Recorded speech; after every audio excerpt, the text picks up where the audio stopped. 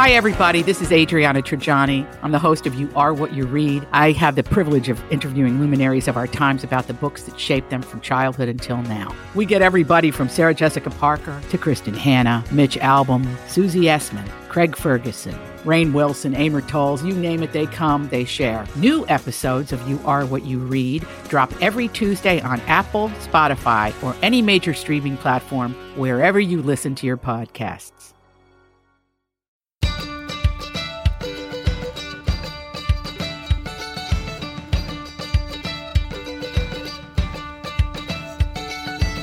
I'm Marjorie Punnett. I'm Elizabeth Reese. This is Best of the Nest, the podcast that's all about creating happy, healthy, beautiful homes that prepare us to fly. I am very excited this morning. We both took some time to read a wonderful new book called The Beautiful No and Other Tales of Trial, Transcendence, and Transformation. And it happens to be written by a woman that I've known for a very long time, Sherry Salata. She joins us this morning. Good morning, Sherry.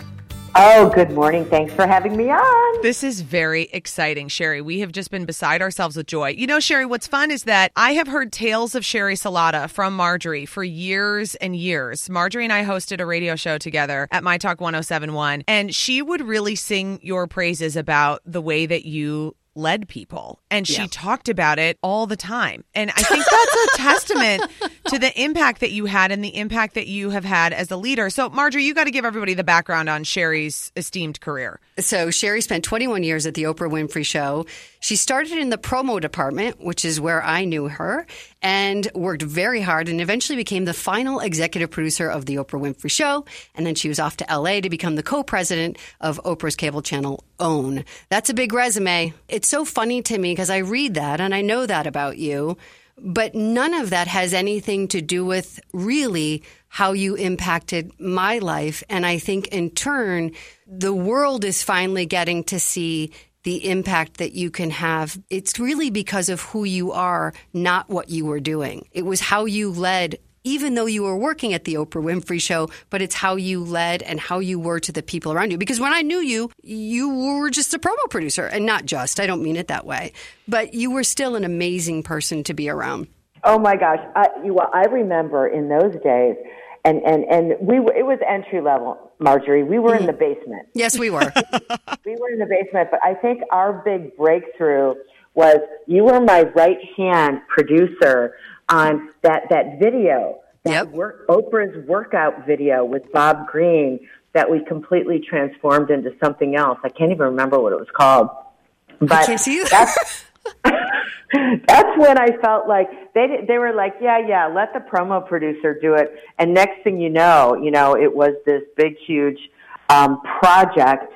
And I feel like you and I, with some volunteers, kind of pressed through that together. Yeah, Elizabeth, just so you know, I mean, it was an amazing project because we got to really live on Oprah's farm in Indiana for, I think it was 2 weeks. Fabulous. Yeah. Yeah, it was pretty fun. But I mean, this is to go back to, I mean, it's funny when I was reading the book because you talk about being sort of type A and such a hard worker and sort of proving yourself through work. And we are very similar in that way. We were very similar in that way. And it's very similar to Elizabeth. And I think that's what resonated with me as I was reading the book is that idea of pouring everything you have into where you work and what are the consequences of that, which brings us to really the beginning of the book, which is the reckoning. Can you tell us a little bit about what brought you to your reckoning? Oh, my goodness, you guys.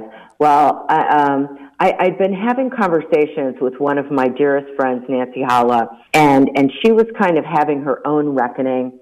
But, as unconscious, and I have a gift for going unconscious. I can stay unconscious for years at a time about different areas of my life. And I'm very, very good at it.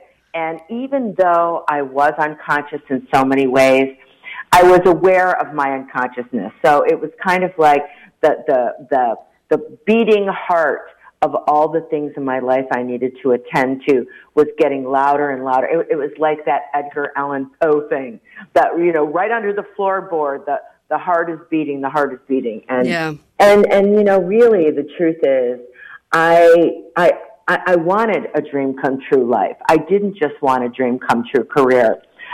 Even though I had all through my 20s had been chasing for, what is that dream come true career? How will I be significant? Where can I get that validation, that sense of achievement and accomplishment? And it's interesting now in this middle time, this middle of life, to look back and say, oh, I would have been such a great advisor for myself, gosh darn it.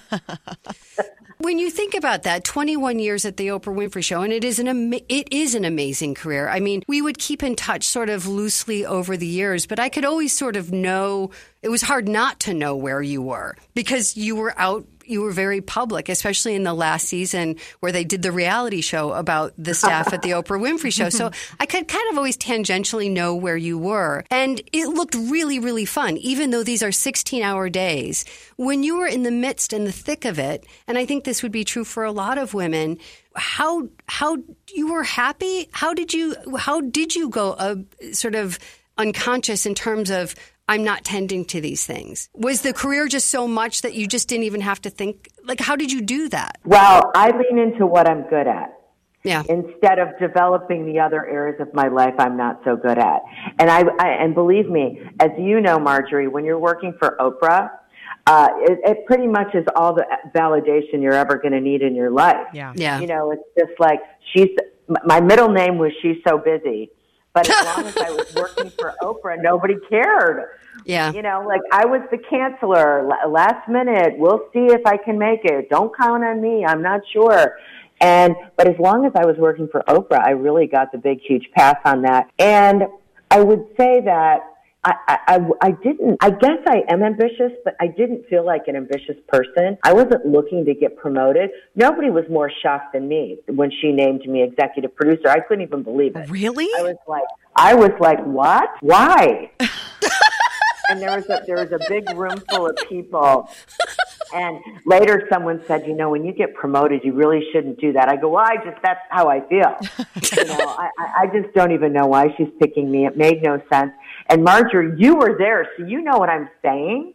Yeah. I came up from promos. Yeah. It was like, never the twain shall meet. Yeah. The show people and the promo people. It's true. So, Sherry, you have this epic career and you have what everybody would consider a dream career. I mean, if you work in television and you're working for Oprah, it's as good as it gets, right? I mean, this is just the way that it is. And for type A people like you and Marjorie who are producers, this is like also as good as it gets. So I want to know in that moment, and you describe this in the book so beautifully, where you talk about the point where you leave OWN and you're figuring out what your next step is. And was it just a feeling of, oh boy, what did I do? Because that was what I put all my energy into, and now what do I have left? Here's what I knew. I knew it was a big reckoning. I knew I had kind of figured it out for myself. All right, so here you're 56. What if this is the middle of your life? And if this is the middle of your life, are your glory days behind you, and whatever you've manifested and created so far, that's all you get? Or is this the opportunity to kind of go back, get that dreaming muscle honed, and really start to think about what are the dreams for every area of my life, including creativity, including quote unquote work. And that, that opportunity to take a look at it when I have a solid spiritual foundation, where I have all this life experience, I found it to be incredibly inspiring and uplifting and empowering. And the key to that was I had to fire that voice in my head that followed me for years, that is harsh and critical, and you're not enough of this, and you didn't do that right, and you shouldn't have, and you should have. I had to fire that voice, and I had to excavate this tender persona that is a part of me, that the tenderest, most compassionate part of me that I would speak to any friend who was down or needed a lift. And that's the voice I had to bring in to say, let's take a look at what we have here. Love life, health and wellness, the rest of your relationships, where you want to live, what kind of work do you want to do, with the tenderest, most compassionate eye. And then once I was really clear on where I was at, what I really dreamed of. What was the life of my dreams? What is my personal recipe for a joyride? And I have to tell you, ever since I was able to begin that process, I have never been happier. I've never felt more fulfilled. I've never felt more on fire creatively. Like, I could tell you now, it's not perfect. It's 2 steps forward, 1 step back, next step, 1 step forward. Mm-hmm. But I can feel that I'm on to something big for myself. Well, here's the interesting thing. In reading the book and talking about bringing forward that tender voice, it made me sad in this way. Your voice in my late 20s was one of the most tender voices around me at that time in my life. So, Sherry, you were giving that to other people that you were working with, but not giving it to yourself. And isn't that the greatest lesson? We are so much nicer to other people than we are to ourselves. What is happening here? Well, isn't that the truth?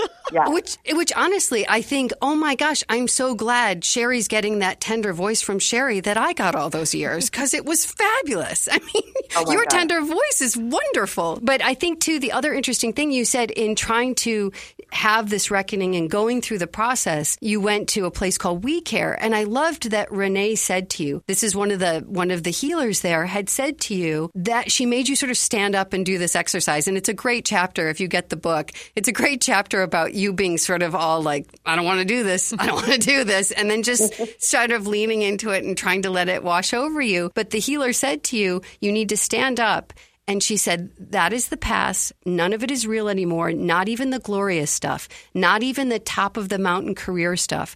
Are you willing to let go all of that and walk through the new door that you drew for yourself yesterday? So you'd drawn a picture of what you wanted in your life. And that, I think, speaks to so many people at the middle of life, is whether it's been a really difficult time getting to the middle of life or a glorious one, both of those can paralyze you and not let you have the next 30 years. And I think that that's such a great message for women in particular. Women maybe who have stayed home and taken care of their families, and then their kids go off. They have to let all that go, that person that they were, and find the new person. And it's that idea of finding that dream muscle again. How sad is it that we let that atrophy, and finding that again and saying, okay, nobody can limit what I can do next. I may have been a mom for 30 years. My kids don't need me in the same way. I can be something completely different. I can build a company like you're doing. I think it's very inspirational and so important for women in particular. Well, one of the big epiphanies that I had was,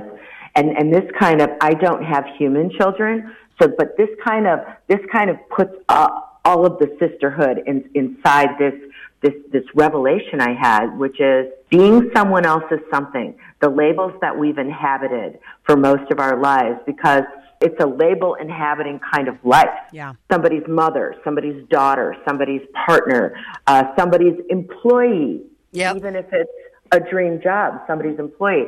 It doesn't a full life make. Yeah. Being somebody else's something is not a full life. And being your own something where all these different roles are just kind of the details of your grand play. This is the movie of my life. I'm going to curate my experience. I'm going to pay attention and focus on what I allow into my life. That's an interesting thing and I think it's women of the middle of lifetime. I think we have to be really super aware that in many cases we were raised to be of service first. Yes. Mm-hmm. And being of service is really great, but it only works when your own cup is full and you're spilling out the extra and the abundance. It's definitely a thing worth looking at. And now's the time where we can kind of recalibrate and recast, and still it's just not too late. That's really my message here. I think it's that my message to myself too. Yeah, it is so inspiring. There was a point when you talked about really early on in the book about even how that idea of what a woman's worth is till a certain age is so drilled into us in terms of media in just the rating system. So when you talked about, kind of the inside baseball of media, which is that advertisers care about the 25 to 54 female demographic. And when you hit 54, advertisers don't care anymore. And so not programming for that anymore. And I think that's the most archaic view, because we are at a time when women 54 and older, I mean, my mom is in her mid 60s. She is running multiple companies and having her best business time ever and has this whole amazing life. And I'm thinking, how can women like that not be considered? I mean, this is the prime. This is the time when you are your most, you can be your most productive. You've got money finally. Yes, and you have money and you have no children at home that you have to spend it on. You know, Sherry, one thing that I really related to, and I love that conversation about filling your own cup, and here on Best to the Nest, we're really even looking at that from even almost a little bit of a bigger picture, which is filling the cup of your home first and having that spill over into the community and what that can mean for our neighborhoods and just our culture in general. And the interesting thing when you talk about where your worth came from for so long, and I personally relate to this so much, and I know Marjorie relates to this too. You said in the book at one point, as I examine it now, clearly my life was ruled by a misguided belief that my absolute value and worth as a human being was directly tied to achievement, to getting the gold star. I alone wasn't enough. And that feeling of not being enough is something that plagues so many of us. And I think in a time when women have really been raised to say, particularly my generation, you can have it all. You can have everything. You can do it all. Then when you realize I do not have enough to do it all. This is it's killing me. It's killing me to do it all. And then you get to the point where you've been raised to feel that your achievement, or you feel that achievement is where your worth is, and then you realize you can't achieve it all. I mean, Sherry, it's like a real kick in the gut, like a physical kick in the gut. Well, and I think that's what happens when we're allowing external forces to define what having it all means. I do believe we can have it all, but first we have to do that really deep work. It's putting ourselves first no matter what. No matter what, if you have kids, if you're working 70 hours a day, you must come first. It's like really recasting that whole misguided notion of selfishness, because your happiness is your responsibility. Mm-hmm. And happy people can sit down and think about, what does having it all mean to me? It means having an integrated life. It means that I have a regular spiritual practice. It means that I take care of my health and wellness. It means that I have boundaries in my relationships with other people, and that my creative cup is full, that I feel like I'm innovating, I feel like I'm contributing. There's a much healthier way to define what having it all means, but I don't think you can get to that place unless you're in complete alignment with yourself. That's 100% true. That might be one of the most valuable things anybody's ever said, because you have to define for yourself what having it all means. And that's really much harder to do than it sounds. Yeah. Well, I mean, okay, so let's for the sake of our conversation, let's say we're going to decide it's an easy thing to do. Mm-hmm. And here's why, because I think this story really, really matters. We never can quite accomplish things that are super hard. And I think maybe it's just kind of like it's a little baby steps, because here's the other way I've self-sabotaged for most of my life, which was to make the goal so outrageously huge that it was absolutely unlikely I was going to achieve it. Yes. And then be like, oh, well, I guess that's not going to happen. And then, underlying all that is I'm teaching myself I can't trust myself. So I would say, first of all, how do you do this? How do you begin to see this differently? The key step is begin. Yes. And number two, I think it is just like 10 minutes a day, carving out a little daydreaming time. No goals, no papers, no notebooks. Oh my God, I did that for years too. But just a little daydreaming, like, what is the life of my dreams? And kind of see what comes up. What is the life of my dreams in relationships? What is the life of my dreams in professionally? What is the life of my dreams in terms of the sanctuary, the home I'm creating? And without limit, without limiting, without being like, but that's not possible, like just really staying kind of pure in that daydreaming space, and then just set it down.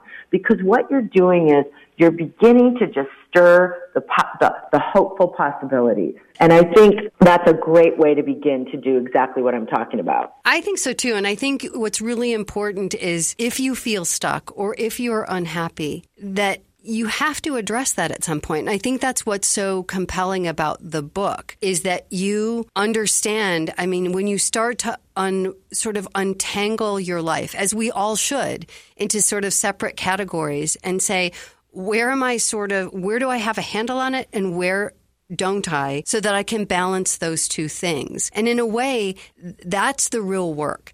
Is there a relationship you need to tend to? Is there all of those things that you have to look at? Is it spirituality I have to attend to? And it is and can be hard work, but when you start to do it, it can make your life unfold in ways that you would never expect. You talk in the book too about feeling held back by your body, and you're super upfront and honest and open about a struggle with weight, which so many of us deal with and have dealt with and feel like you're failing at all the time. And you really embrace this idea about exercise that I think has been a real game changer for me, and I think can be a game changer for other people. Not that I'm sticking to it every day, but when you write in the book about movement, that it's not just a means to an end, a penance to be paid for a perfect body. Movement is a privilege, a joy, even a kind of miracle, is really a great way to look at things. And I know that's really changed your everyday life of just looking at getting to move your body as something that's a privilege, not something that you have to do. So how is that being integrated into your life? Well, I mean, again, I go back to when I was totally all or nothing, I usually ended up with nothing. Yeah. So yeah. I try to make it. That's good. I just try to weave a little thing in, like a little 15 minutes next to my bed in my son's salutations. Now I have a yoga practice. I do work with a trainer in Napa Valley who is probably young enough to be my granddaughter, but she's really great and she's very inspiring, and it's not crazy meant. You know, we do weights and some things like that. I've started incorporating, and I think this is going to be a good practice for a lot of the pillars of my life. That before or after dinner walk. Oh, I know. Doesn't it sound delicious? I know. We've been doing that at our house. We have a new shiny double stroller happening at our house, which has been a game changer. Oh, but look at how we all just sighed. It's like, oh. It just sounds so nice. And I mean, everything that you're saying when you're describing your workout sounds so nice. And that's the switch for me, is that feeling. And this happened to me as soon as I had my first child, is I realized I am no longer, after like the beat up business of getting pregnant and delivering a child, I was no longer in the business of beating up my body to work it out. It just was never going to happen again. I'm just not that person, and I am okay with that. And it has to be, if there's movement that's incorporated into my life, it has to be about relaxation, about a meditation, about kind of just that getting more in touch with your body, not this booming bass and yelling instructor at the front of a class trying to just beat you down. I mean, and that to me just doesn't work. Well, there's a yoga studio, and I won't name it, where I'm at a class, it's a 45, 50-minute class, and the music is not my taste. And this is where I felt all of my 5 years old. It was not my taste at all. And it's pounding so obnoxiously.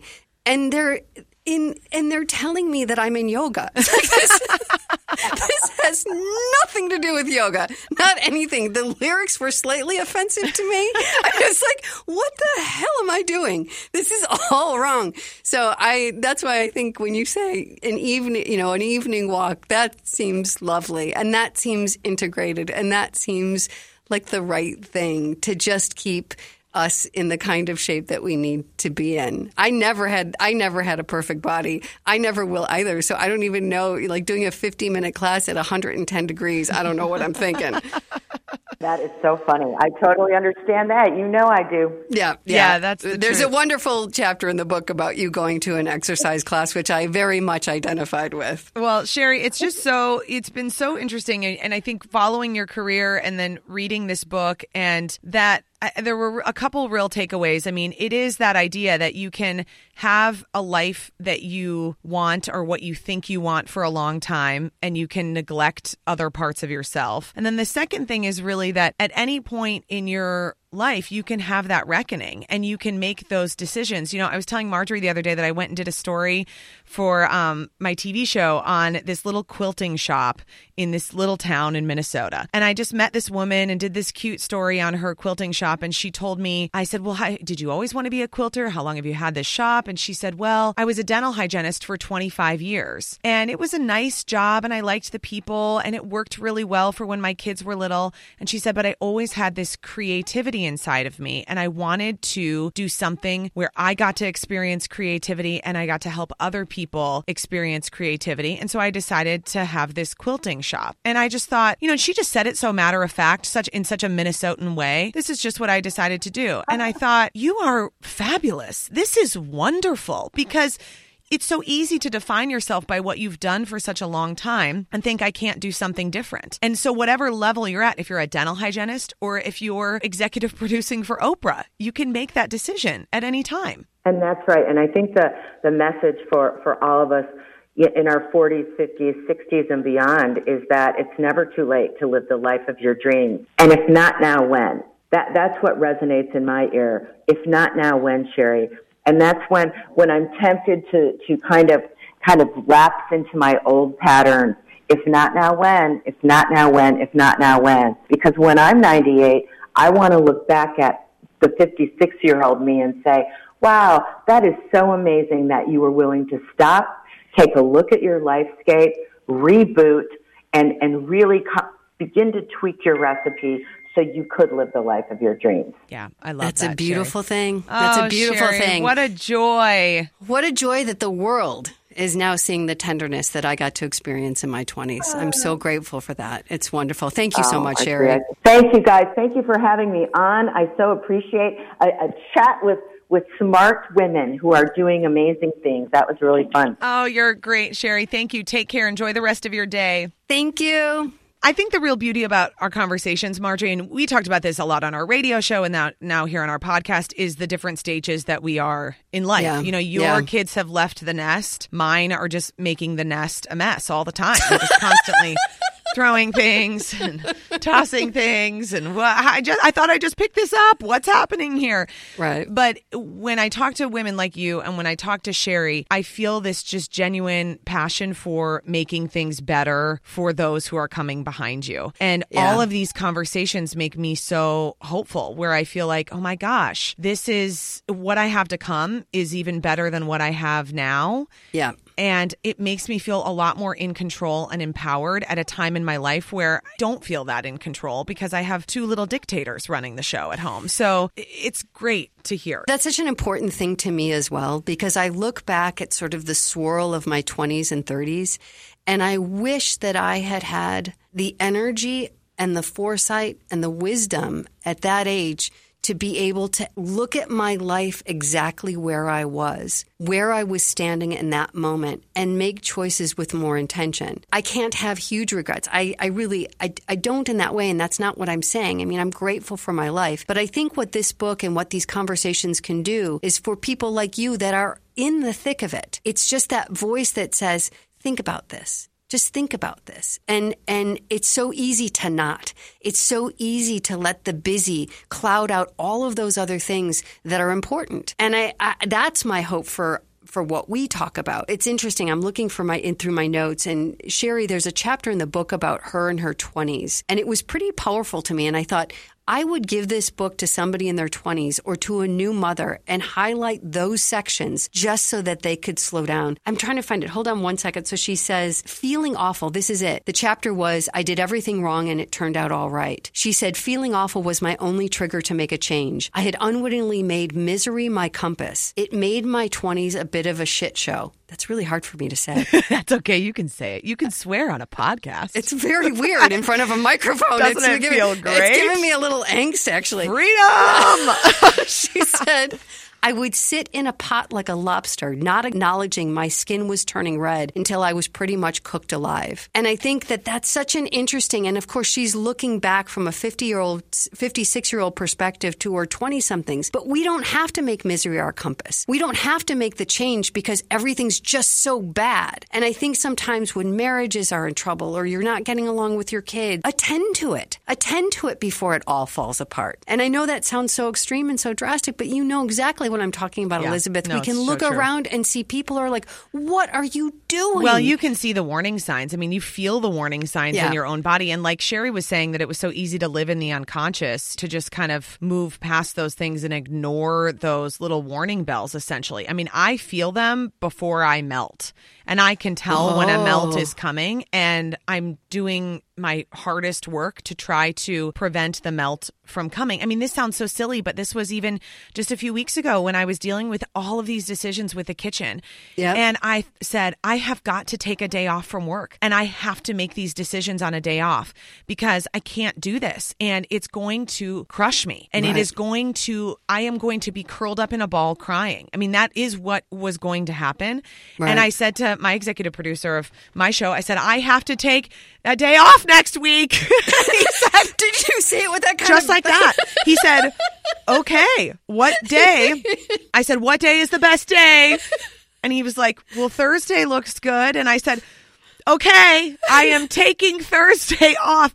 I mean, that is the point that I was getting to, because I was feeling crushed under the weight of everything. And I couldn't do it. And so I knew that something had to give, and I know sometimes when we have these conversations, it's easy to feel like that's a luxury where, Sherry has a beautiful life. I mean, and she was financially rewarded for all of the hard work that she did. And now she has that freedom to make some decisions. And I know that I have advantages that other people don't have, but it's important to look relatively at what your life is and what can give before you crack. What can you just let go of or stop for a second before you completely end up in a ball and having a meltdown? Because it's a lot easier to then stay on track than it is to recover from a full out breakdown. Well, and I think money aside, and I don't say that lightly, we can always order our own thoughts. That is the one thing that we can do. And there is, if you cannot do it by yourself, there's a library and there are books that can help you do it. There are therapists that you can see that will adjust what they charge according to what you make. And I think that that's the one thing that's interesting about her book, is so much of it is about how we order our thoughts and how we look at our lives. And it is really interesting when she just talks about the perspective shift of how you talk to yourself in something as basic as a workout. Look at the difference in how, oh my gosh, I have to work out today, or I'm so grateful I can work out today. Yeah. Yeah. It is the beginning. And I'm telling you too, to anybody that's listening, when you can get your thoughts in order, when you can get yourself in order, money will come. Money will come because you'll be the person out in the world that somebody will want to hire. You'll be the person that somebody wants to be around. And so I do think, and I don't say this lightly, because I've had a pretty scrambled brain in times in my life. It's just about getting those thoughts back in order. Well, you certainly have a much better shot at success if you have your own stuff worked through. I mean, that is 100% and it's hard to do. True. And if all else fails, you guys, take a walk before dinner or after dinner. And there you go. You'll feel a little bit better. All right. If you're enjoying this podcast, please subscribe wherever you get your podcasts and share it with a friend. And if you have a moment, give us a review at Apple Podcasts. Big thanks to Newbie to the Show, who says, I am loving Best to the Nest. I would especially recommend this podcast to busy moms wanting to live their best life. And I love that she says live their best life, because that little phrase, that began with Oprah. There you go. And please reach out to us. You can find us both on Instagram at Best of the Nest or at Eliz Reese and at It's Me Marjorie 1. We're also on Facebook and Twitter. What fun, Elizabeth. A little reunion. A little reunion for me. It's a joy. All right. Until next time. Until next time.